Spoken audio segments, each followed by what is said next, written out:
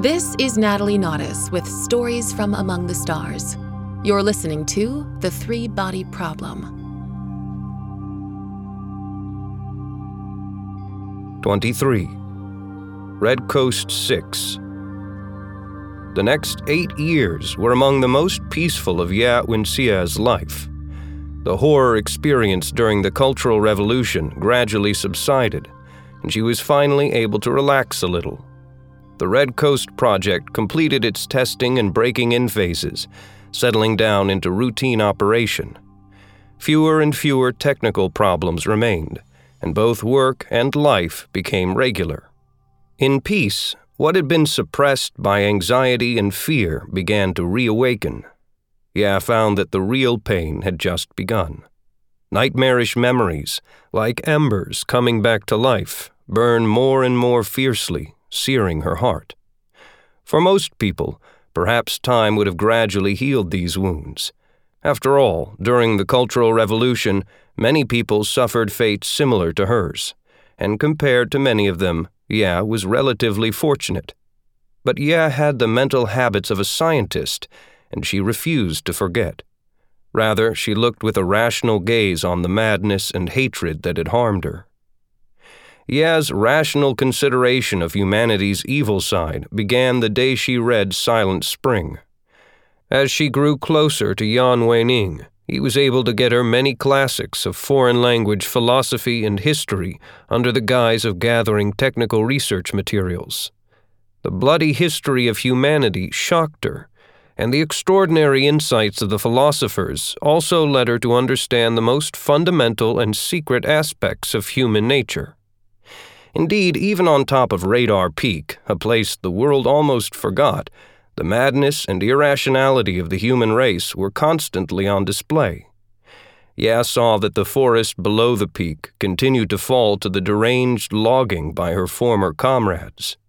Patches of bare earth grew daily, as though those parts of the greater Kingon Mountains had had their skin torn off.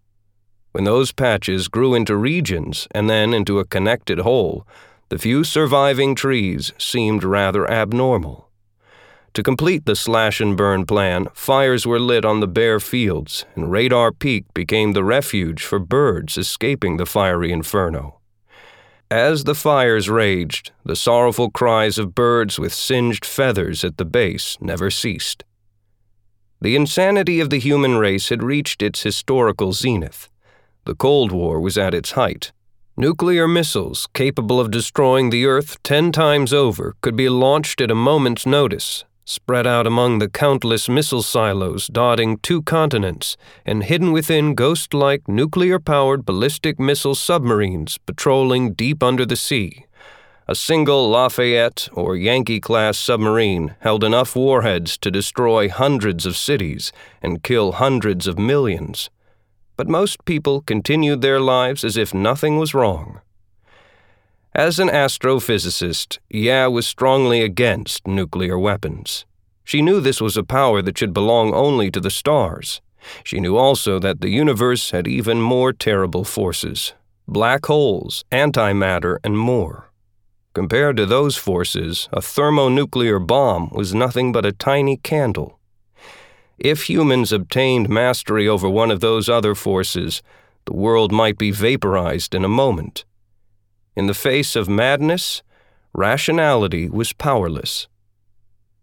4 years after entering Red Coast Base, and Yang married. Yang truly loved her. For love, he gave up his future. The fiercest stage of the Cultural Revolution was over, and the political climate had grown somewhat milder. Yang wasn't persecuted exactly for his marriage. However, because he married a woman who had been deemed to be a counter-revolutionary, he was viewed as politically immature and lost his position as chief engineer. The only reason that he and his wife were allowed to stay on the base as ordinary technicians was because the base could not do without their technical skills. Accepted Yang's proposal, mainly out of gratitude. If he hadn't brought her into this safe haven in her most perilous moment, she would probably no longer be alive. Yang was a talented man, cultured and with good taste. She didn't find him unpleasant, but her heart was like ashes from which the flame of love could no longer be lit.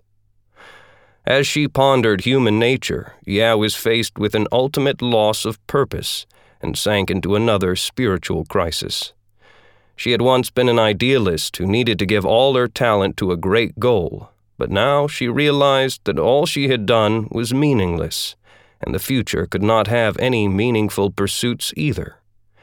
As this mental state persisted, she gradually felt more and more alienated from the world. She didn't belong. The sense of wandering in the spiritual wilderness tormented her. After she made a home with Yang, her soul became homeless. One night, Ya was working the night shift. This was the loneliest time. In the deep silence of midnight, the universe revealed itself to its listeners as a vast desolation. What Ya disliked most was seeing the waves that slowly crawled across the display, a visual record of the meaningless noise Red Coast picked up from space. Ya felt this interminable wave was an abstract view of the universe, one end connected to the endless past, the other to the endless future, and in the middle only the ups and downs of random chance.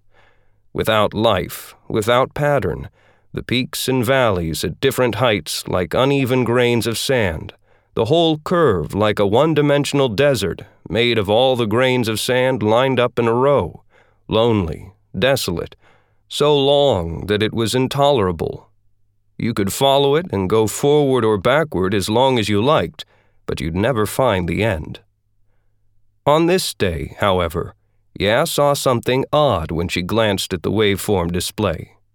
Even experts had a hard time telling with the naked eye whether a waveform carried information.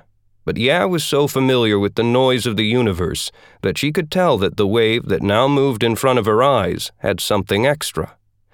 The thin curve, rising and falling, seemed to possess a soul. She was certain that the radio signal before had been modulated by intelligence. She rushed to another terminal and checked the computer's rating of the signal's recognizability. AAAAA. Before this, no radio signal received by Red Coast ever garnered a recognizability rating above C. An A rating meant the likelihood that the transmission contained intelligent information was greater than 90%. A rating of AAAAA was a special, extreme case. It meant the received transmission used the exact same coding language as Red Coast's own outbound transmission. Ya turned on the Red Coast deciphering system. The software attempted to decipher any signal whose recognizability rating was above B. During the entire time that the Red Coast project had been running, it had never been invoked even once in real use. Based on test data, deciphering a transmission suspected of being a message might require a few days or even a few months of computing time, and the result would be failure more than half the time. But this time, as soon as the file containing the original transmission was submitted, the display showed that the deciphering was complete. Ya opened the resulting document, and for the first time, a human read a message from another world. The content was not what anyone had imagined. It was a warning, repeated 3 times. Do not answer, do not answer, do not answer. Still caught up by the dizzying excitement and confusion, Ya deciphered a second message. This world has received your message. I am a pacifist in this world. It is the luck of your civilization that I am the first to receive your message. I am warning you. Do not answer. Do not answer. Do not answer. There are tens of millions of stars in your direction. As long as you do not answer, this world will not be able to ascertain the source of your transmission. But if you do answer, the source will be located right away. Your planet will be invaded. Your world will be conquered. Do not answer. Do not answer. Do not answer. As she read the flashing green text on the display, Ya was no longer capable of thinking clearly.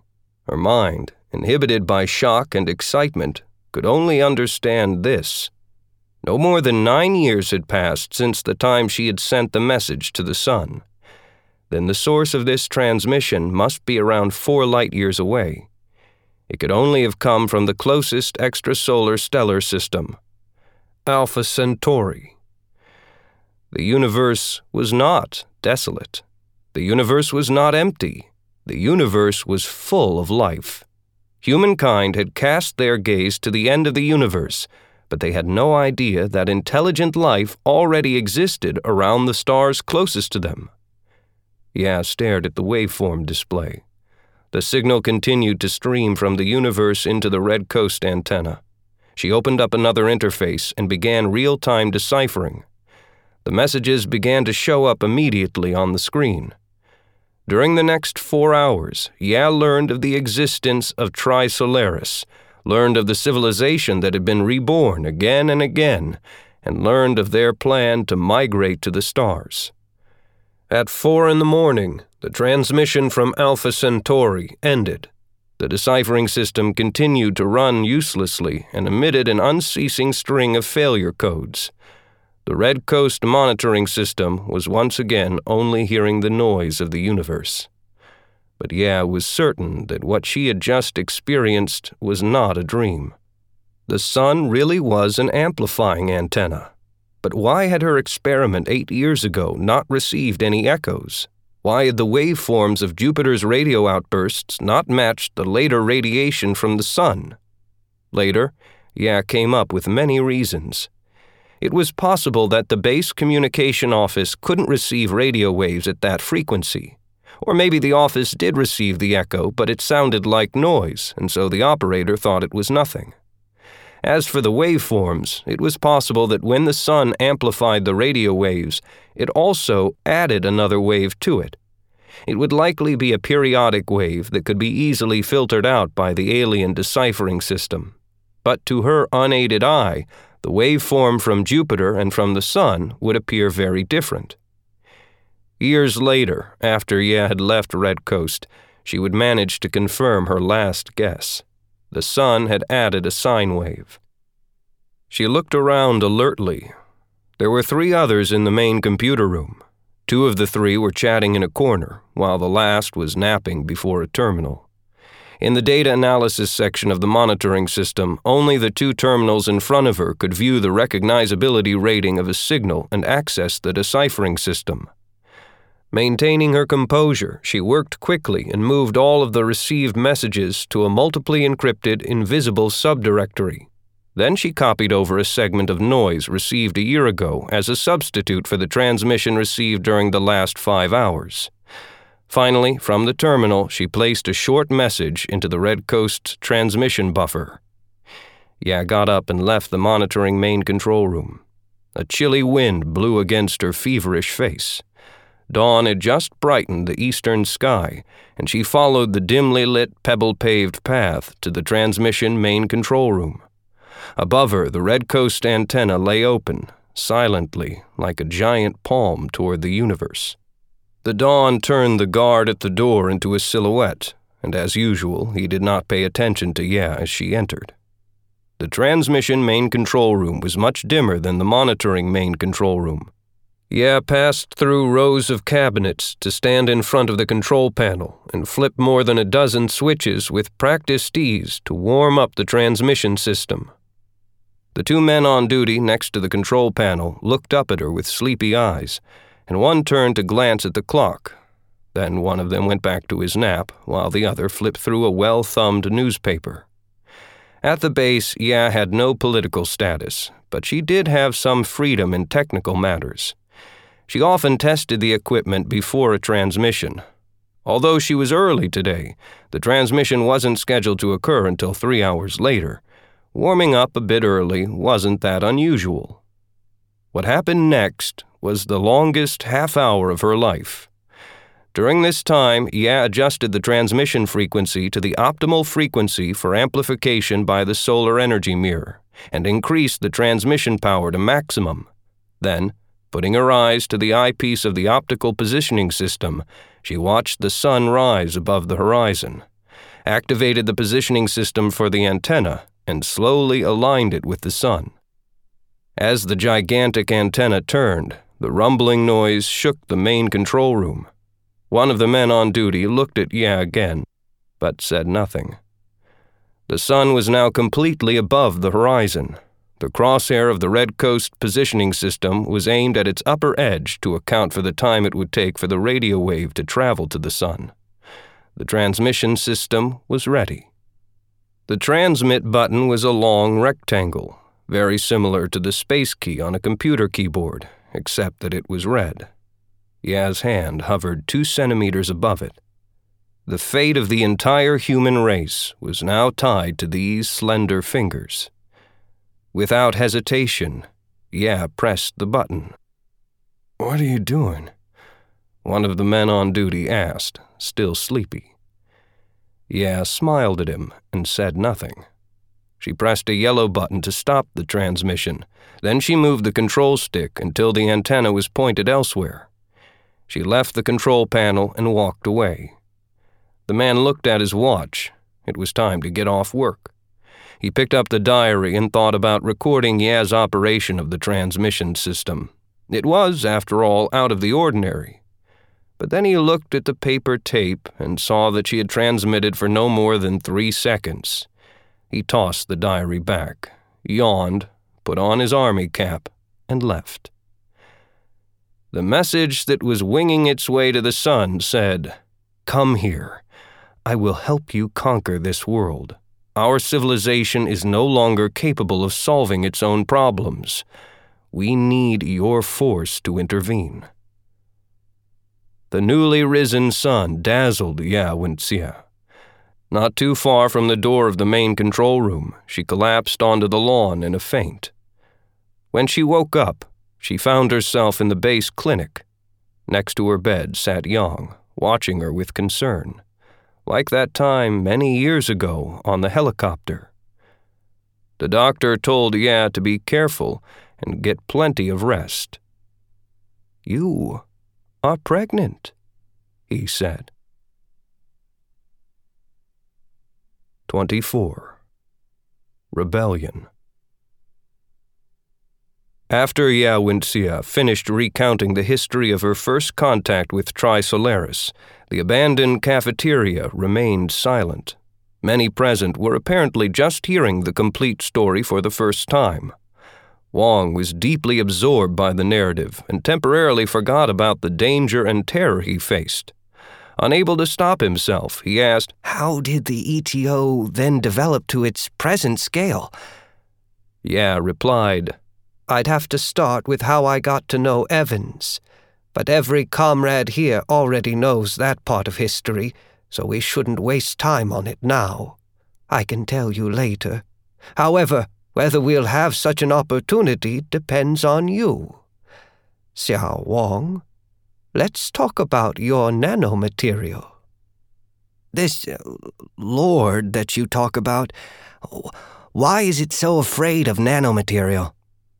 "Because it can allow humans to escape gravity and engage in space construction at a much larger scale." "The space elevator?" Wang suddenly understood. "Yes. If ultra-strong nanomaterials could be mass-produced, then that would lay the technical foundation for building a space elevator from the ground up to a geostationary point in space. For our Lord, this is but a tiny invention. But for humans on Earth, its meaning would be significant. With this technology, humans could easily enter near-Earth space and build up large-scale defensive structures. Thus, this technology must be extinguished." "What is at the end of the countdown?" Wang asked the question that frightened him the most. Ye smiled. "I don't know." "But trying to stop me is useless. This is not basic research. Based on what we've already found out, someone else can figure out the rest." Wang's voice was loud but anxious. "Yes, it is rather useless. It's far more effective to confuse the researchers' minds. But, like you point out, we didn't stop the progress in time. After all, what you do is applied research. Our technique is far more effective against basic research. Speaking of basic research, how did your daughter die? The question silenced Ya for a few seconds. Wong noticed that her eyes dimmed almost imperceptibly, but she then resumed the conversation. Indeed, compared to our Lord, who possesses peerless strength, everything we do is meaningless. We're just doing whatever we can. Just as she finished speaking, several loud booms rang out, and the doors to the cafeteria broke open. A team of soldiers holding submachine guns rushed in. Wong realized that they were not armed police, but the real army. Noiselessly, they proceeded along the walls and soon surrounded the rebels of the ETO. Shuqiang was the last to enter. His jacket was open, and he held the barrel of a pistol so that the grip was like the head of a hammer. Da Shi looked around arrogantly, then suddenly dashed forward. His hand flashed, and there was the dull thud of metal striking against a skull. An ETO rebel fell to the ground, and the gun that he was trying to draw tumbled to fall some distance away. Several soldiers began to shoot at the ceiling, and dust and debris fell. Someone grabbed Wang Miao and pulled him away from the ETO ranks until he was safe behind a row of soldiers. "Drop all your weapons onto the table. I swear I'm gonna kill the next son of a bitch who tries anything." Da Shi pointed at the submachine guns arrayed behind him. "I know that none of you is afraid to die, but we're not afraid either. I'm gonna say this up front. Normal police procedures and laws don't apply to you. Even the human laws of warfare no longer apply to you. Since you've decided to treat the entire human race as your enemy, there's no longer anything we wouldn't do to you." There was some commotion among the ETO members, but no one panicked. Ya's face remained impassive. 3 people suddenly rushed out of the crowd, including the young woman who had twisted Pan Han's neck. They ran toward the 3-body sculpture, and each grabbed one of the spheres and held it in front of his or her chest. The young woman raised the bright metal sphere before her with both hands, as though she were getting ready to start a gymnastics routine. Smiling, she said, "Officers, we hold in our hands 3 nuclear bombs, each with a yield of about 1.5 kilotons. Not too big, since we like small toys. This is the detonator." Everyone in the cafeteria froze. The only one who moved was Shuqiang. He put his gun back into the holster under his left arm and placed his hands together calmly. "Our demand is simple. Let the commander go," the young woman said. "Then we can play whatever game you want." Her tone suggested that she wasn't afraid of Shuqiang and the soldiers at all. "I stay with my comrades," Ya said calmly. "Can you confirm her claim?" Da Shi asked an officer next to him, an explosives expert. The officer threw a bag in front of the 3 ETO members holding the spheres. One of the ETO fighters picked up the bag and took out a spring scale, a bigger version of the ones some customers brought to street markets to verify the portions measured by vendors. He placed his metal sphere into the bag, attached it to the spring scale, and held it aloft. The gauge extended about halfway and stopped. The young woman chuckled. The explosives expert also laughed, contemptuously. The ETO member took out the sphere and tossed it on the ground. Another ETO fighter picked up the scale and the bag and repeated the procedure with his sphere, and ended up also tossing the sphere to the ground. The young woman laughed once more and picked up the bag herself. She loaded her sphere into the bag, hung it on the hook of the scale, and the gauge immediately dropped to its bottom, the spring in the scale having been fully extended. The smile on the explosives expert's face froze. He whispered to Da Shi, "Damn, they really do have one." Da Shi remained impassive. The explosives expert said, "We can at least confirm that there are heavy elements, fissile material inside. We don't know if the detonation mechanism works." The flashlights attached to the soldiers' guns focused on the young woman holding the nuclear bomb. While she held the destructive power of 1.5 kilotons of TNT in her hands, she smiled brightly, as though enjoying applause and praise on a spotlit stage. "I have an idea. Shoot the sphere," the explosives expert whispered to Da Shi. Won't that set off the bomb? The conventional explosives around the outside will go off, but the explosion will be scattered. It won't lead to the kind of precise compression of the fissile material in the center necessary for a nuclear explosion. Da Shi stared at the nuclear woman, saying nothing. "How about snipers?"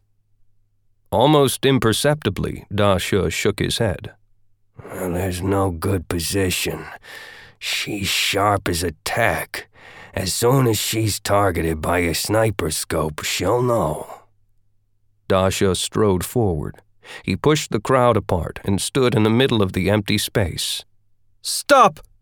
The young woman warned Da Shi, staring at him intently. Her right thumb was poised over the detonator. Her face was no longer smiling in the flashlight beams. Calm down, Da Shi said, standing about 7 or 8 meters from her. He took an envelope from his pocket. I have some information you'll definitely want to know. Your mother has been found. The young woman's feverish eyes dimmed. At that moment, her eyes were truly windows to her soul. Da Shi took 2 steps forward. He was now no more than 5 meters from her. She raised the bomb and warned him with her eyes, but she was already distracted. One of the 2 ETO members who had tossed away fake bombs strode toward Da Shi to take the envelope from him. As the man blocked the woman's view of Da Shi, he drew his gun with a lightning-fast motion. The woman only saw a flash by the ear of the man trying to take the letter from Da Shi before the bomb in her hands exploded. After hearing the muffled explosion, Wang saw nothing before his eyes but darkness. Someone dragged him out of the cafeteria.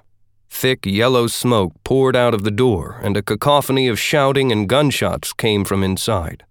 From time to time, people rushed through the smoke and out of the cafeteria. Wang got up and tried to go back into the cafeteria, but the explosives expert grabbed him around the waist and stopped him. Careful! Radiation! The chaos eventually subsided. More than a dozen ETO fighters were killed in the gunfight. The rest, more than 200, including Wenjie, were arrested.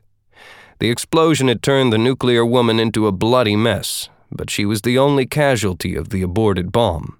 The man who had tried to take the letter from Da Shi was severely injured, but since his body had shielded Da Shi, his wounds were light. However, like everyone else who remained in the cafeteria after the explosion, Shi suffered severe radiation contamination.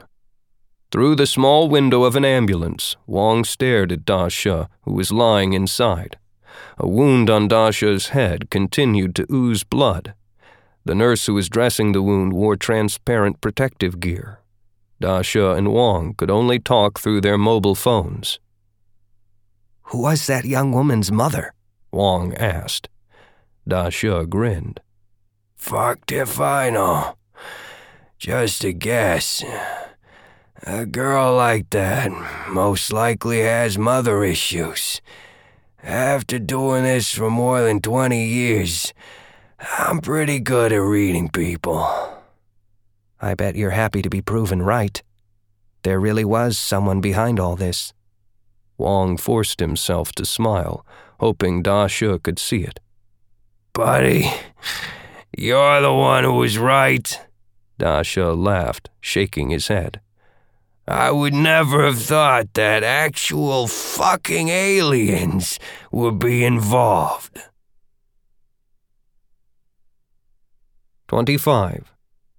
The deaths of Lei Zicheng and Yang Weining. Interrogator.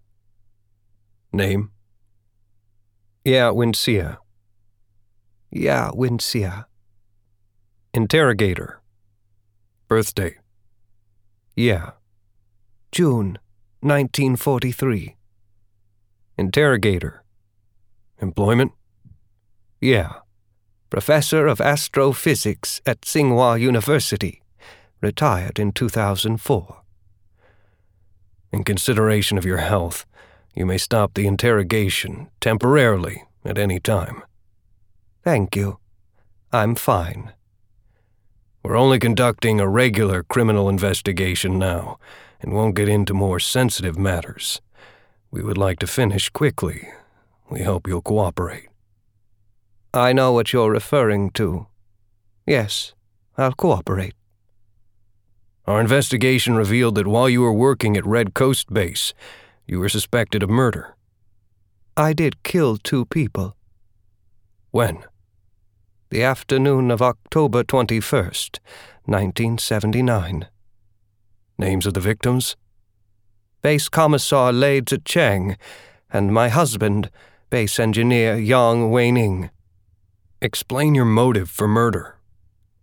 Can I assume that you understand the relevant background? I know the basics. If something is unclear, I'll ask you. Good. On the day when I received the extraterrestrial communication and replied, I learned that I wasn't the only one to get the message. Lei did as well. Lei was a typical political cadre of the time, so he possessed an extremely keen sense for politics and saw everything through an ideological lens. Unbeknownst to most of the technical staff at Red Coast Base, he ran a small program in the background on the main computer. This program constantly read from the transmission and reception buffers and stored the results in a hidden encrypted file. This way, there would be a copy of everything Red Coast sent and received that only he could read. It was from this copy that he discovered the extraterrestrial message. On the afternoon after I sent my message toward the rising sun, and shortly after I learned that I was pregnant at the base clinic, Lei called me to his office, and I saw that his terminal displayed the message from Tri-Solaris that I had received the night before. 8 hours have passed since you received the first message. Instead of making a report, you deleted the original message and maybe hid a copy. Isn't that right? I kept my head down and did not reply. I know your next move.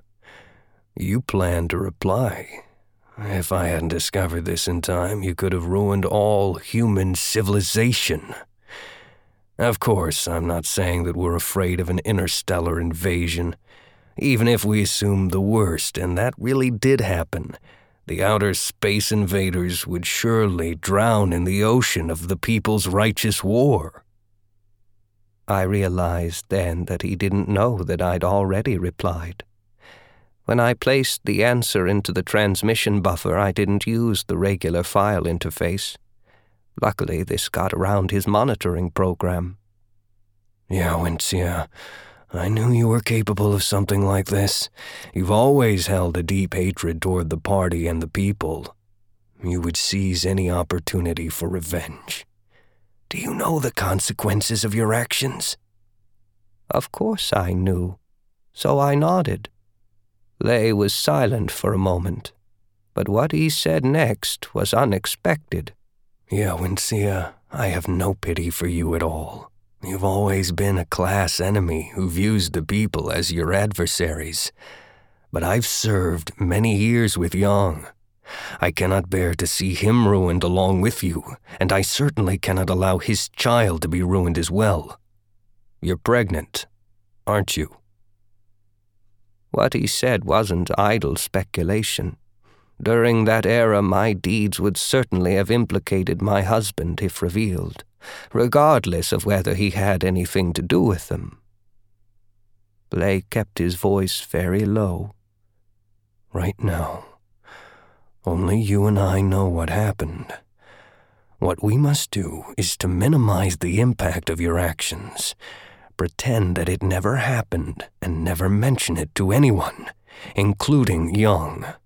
I'll take care of the rest.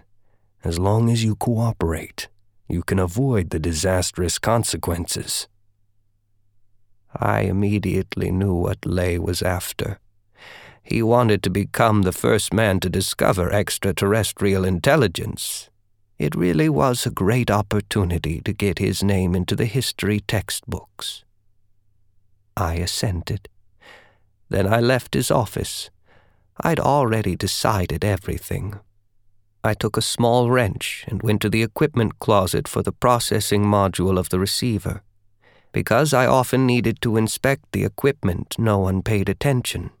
I opened the main cabinet and carefully loosened the bolt that secured the ground wire to the bottom. The interference on the receiver suddenly increased, and the ground resistance went up from 0.6 ohms to 5 ohms. The technician on duty thought it was a problem with the ground wire because that kind of malfunction happened a lot. It was an easy diagnosis.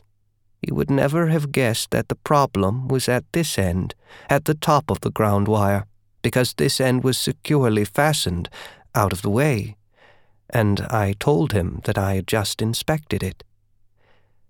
The top of Radar Peak had an unusual geological feature. A layer of clay more than a dozen meters thick, poor conductivity, covered it. When the ground wire wasn't buried deeply, ground resistance was invariably too high. However, the ground wire couldn't be sunk too deep either, because the clay layer had a strong corrosive effect, and after a while it would corrode the middle section of the ground wire. In the end, the only solution was to drape the ground wire over the lip of the cliff until the tip was below the clay layer, and then bury the ground terminal into the cliff at that point. Even so, the grounding wasn't very stable, and the resistance was often excessive. Whenever such problems occurred, the trouble always involved the part of the wire going into the cliff. Whoever was assigned to repair it would have to go over the edge of the cliff, dangling on ropes. The technician on duty informed the maintenance squad of the issue. One of the soldiers in the squad tied a rope to an iron post and then rappelled down the cliff. After half an hour down below, he climbed back up, soaked in sweat, saying that he couldn't find the malfunction. It seemed that the next monitoring session would have to be delayed. There was no choice but to inform the base command center. I waited by the iron post at the top of the cliff. Very soon, just as I had planned, Lei Zichang came back with that soldier. To be honest, Lei was very dedicated to his job and faithfully followed the demands placed on political officers during that era. Become a part of the masses and always be on the front line. Maybe it was all for show, but he really was a good performer. Whenever there was some difficult and perilous work at the base, he was sure to volunteer. One of the tasks that he performed more than anyone else was to repair the ground wire, a task both dangerous and tiring. Even though this job wasn't particularly demanding technically, it did benefit from experience. There were many causes of malfunction, a loose contact due to exposure to open air, difficult to detect. Or possibly the location where the ground wire went into the cliff was too dry. The volunteer soldiers responsible for external maintenance were all new, and none had much experience, so I had guessed that Lei would most likely show up. He put on the safety harness and went over the cliff edge on the rope, as though I didn't exist. I made some excuse to get rid of the soldier who brought him, so that I was the only one left on the cliff. Then I took a short hacksaw out of my pocket. It was made from a longer saw blade broken into 3 pieces and then stacked together. With the stacked blades, any cut I made would be particularly ragged, and it would not be obvious later that the rope was cut through with a tool. Just then, my husband, Yang Weining, showed up. After I explained to him what had happened, he looked over the cliff edge. Then he said that to inspect the ground terminal in the cliff face required digging, and the work would be too much for just Lay. He wanted to go down to help, so he put on the safety harness left by that other soldier. I asked him to use another rope, but he said no. The rope that Lay was on was thick and sturdy, and could easily bear the weight of 2. I insisted, so he told me to go get the rope. By the time I rushed back to the cliff with the rope, he had already gone down over the side. I poked my head over the edge and saw that he and Lay had already finished their inspection and were climbing back up. Lay was in the front. There would never be another chance. I took out my hacksaw and cut through the rope. Interrogator: I want to ask a question, but I won't record the answer. How did you feel at the time? Yeah. Calm. I did it without feeling anything. I had finally found a goal to which I could devote myself. I didn't care what price had to be paid, either by me or by others. I also knew that the entire human race would pay an unprecedented price for this goal. This was a very insignificant beginning. All right. Continue. I heard 2 or 3 surprised cries, and then the sound of bodies slamming against the rocks at the cliff bottom. After a while, I saw that the stream at the foot of the cliff had turned red. That's all I'll say about that. I understand. This is the record. Please check it over carefully. If there are no errors, please sign it.